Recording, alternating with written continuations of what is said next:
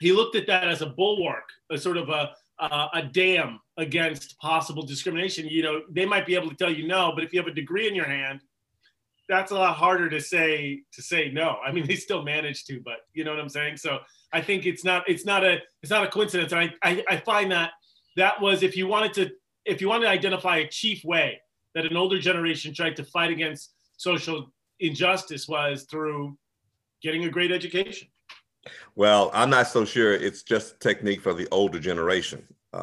You really hit a key point. I'm amazed at how you see it as a tool for one generation, when I think when my generation sees it as the key. Welcome to Peter and Phil's Courageous Conversations, a podcast addressing race relations and social issues in hopes that you'll be inspired to do the same. Now, let's begin our conversation with your hosts, Dr. Peter Weinstein and Dr. Philip Nelson.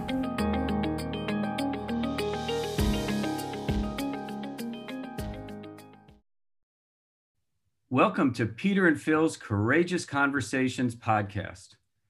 We'd like to welcome a guest for this podcast, Dr. Courtney Campbell. This episode we have entitled, Learning the System. Please join Dr. Philip Nelson, myself, and Dr. Courtney Campbell. Enjoy and please share. Thank you. Hello. How are you? Just fine. How are you? Fantastic, man. It's great to see both of you. Yeah, good to see you too, man. I haven't seen you in a while. How are things going? Things must have slowed down for your busy schedule.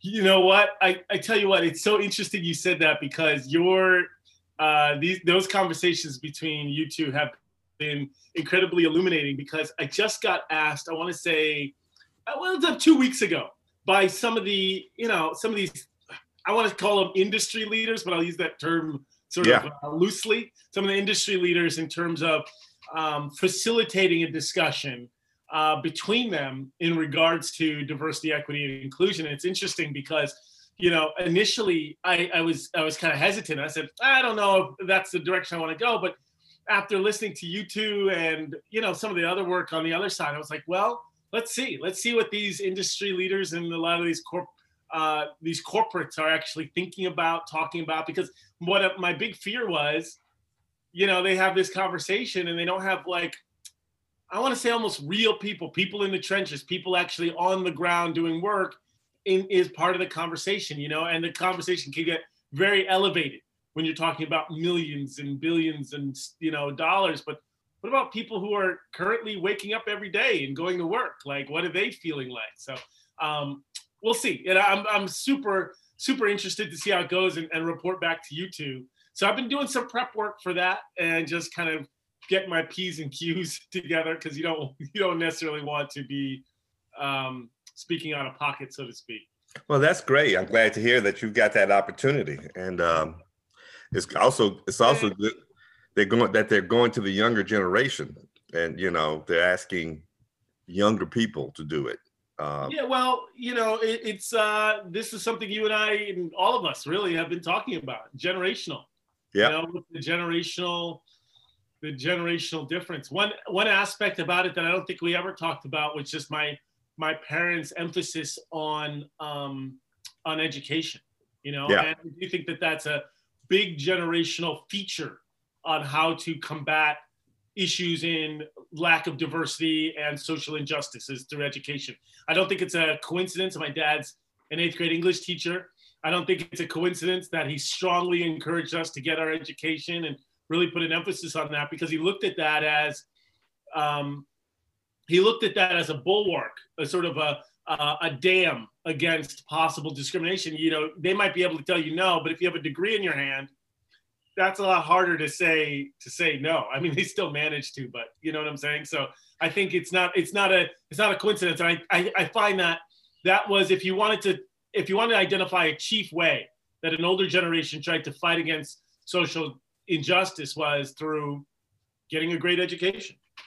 Well, I'm not so sure it's just a technique for the older generation. You really hit a key point. I'm amazed at how you see it as a tool for one generation, when I think when my generation sees it as the key, the absolute key to it. All right. Because once they taught slaves to read and do their numbers, they could no longer pacify them with lies. So true. And so it was criminal to learn to read. And so our generation recognized that the ultimate denial was education. It's kind of like the American Indian. When Columbus came over, they brought a totally new system that the American Indian didn't know. They were ignorant of the system. And so they had no idea you could own land because they never planned on settling anywhere. They roamed and they followed herds. And in order to do that, you couldn't put fences up. You would starve. And they finally had to learn the system too. And so we had to learn that we needed to learn. And it got so bad and became so important, we were willing.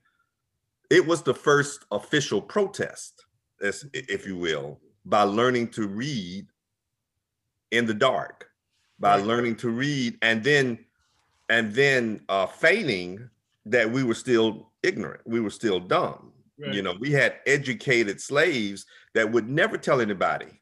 And all of a sudden, everybody in the slave quarters knew who the educated one was, and they learned to protect that person. Because the first person who learned to read and started showing off got killed. Right.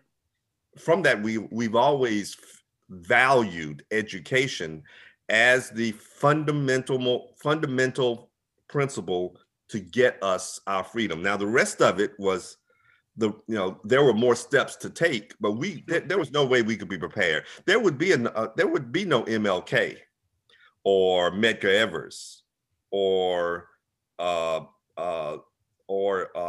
Henry Lewis if it hadn't been for education.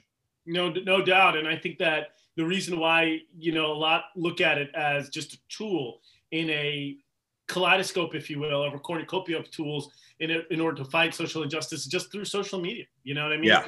A lot of young kids feel like, well, there's been all of these success stories, if you will, of people who kind of eschewed education, high school dropouts, college dropouts. I believe the leader of Facebook, he wasn't a college dropout, was he? I don't believe. Yeah, I'm sorry. I don't think Zuckerberg finished Harvard. Yeah, there you go. I mean, so thank you, Zuckerberg. I mean, there's all these sort of success stories of people who kind of eschewed education. And so people are thinking, you know what? If they can do it and I can make a voice on social media or without taking a traditional path towards education, maybe I can make those same inroads. I personally believe it could be a mistake in some circles, but that again is just because I have a bias towards education and towards the process in itself, because I feel like it gives you so much more than just the information that you're getting. I feel like there's so much more that you can glean from the process, but that's just me. Again, that's my bias. No, and I don't think that's a bias. I think that's a misinterpretation of what education is. Right. Traditional education says that if you go to college or graduate from college, then you are educated.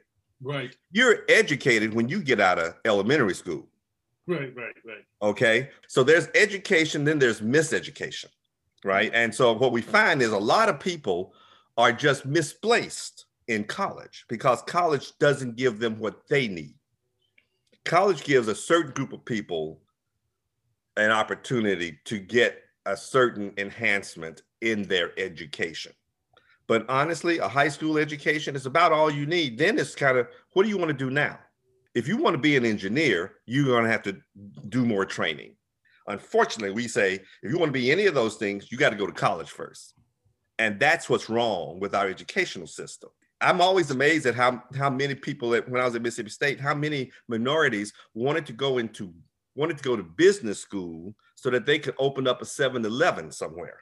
I never got that. Now, if you want to go to business school in order to join corporate structure and learn business, that you may need that for, especially if that's what they're looking for, a business degree, and that's how they're going to hire you. But most business people are entrepreneurial. They're willing to take the risks. They may need an accounting course or a bookkeeping course, or they may need an accountant. Well, most definitely, yeah. I mean, a friend of mine was going to MBA, going to get her MBA, and I was just talking to her about the percentage of people hired with the MBA is continually dropping, because they realize that, part of it is to have that business mind. You don't necessarily, the letters after the name aren't as important for some people as they used to.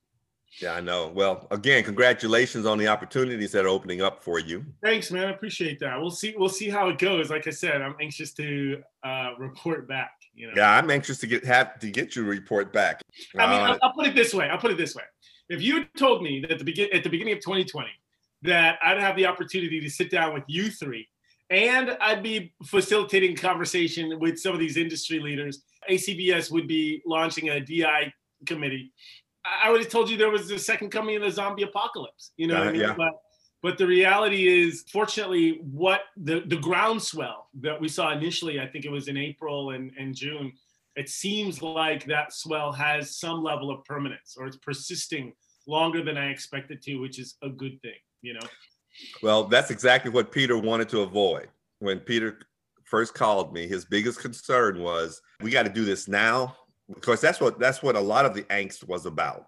I was always saying, why don't we wait until all the fervor dies down, and then let's see what the real work, let's see how many people last for the real work, because now it's time for the real work. And I'm also glad to see that people are still, even some of the responses to our webinar, well, that was really good. I wish we had had a chance to talk. That was really good. I wish we had breakout sessions. And I'm sitting there thinking, that's exactly what I wanted to do. But first we had to educate. First we had to share. Same time, they were like, it was a little too long. Although I didn't mind spending all that time. It was good. It's kind of like, what? Huh? And at the same time, where was I going to fit breakout sessions in that time? How much time was it? It was 2 hours, 12 minutes. 2 hours and 12 minutes. Yeah. That's awesome. You realize that if you stopped at 2 hours and 11 minutes, it would have been water. But once you had 2 hours and 12 minutes, it started to boil and you had steam. So that's where the power comes from. Right there, gravy. It's gravy after that. You got it. Gravy.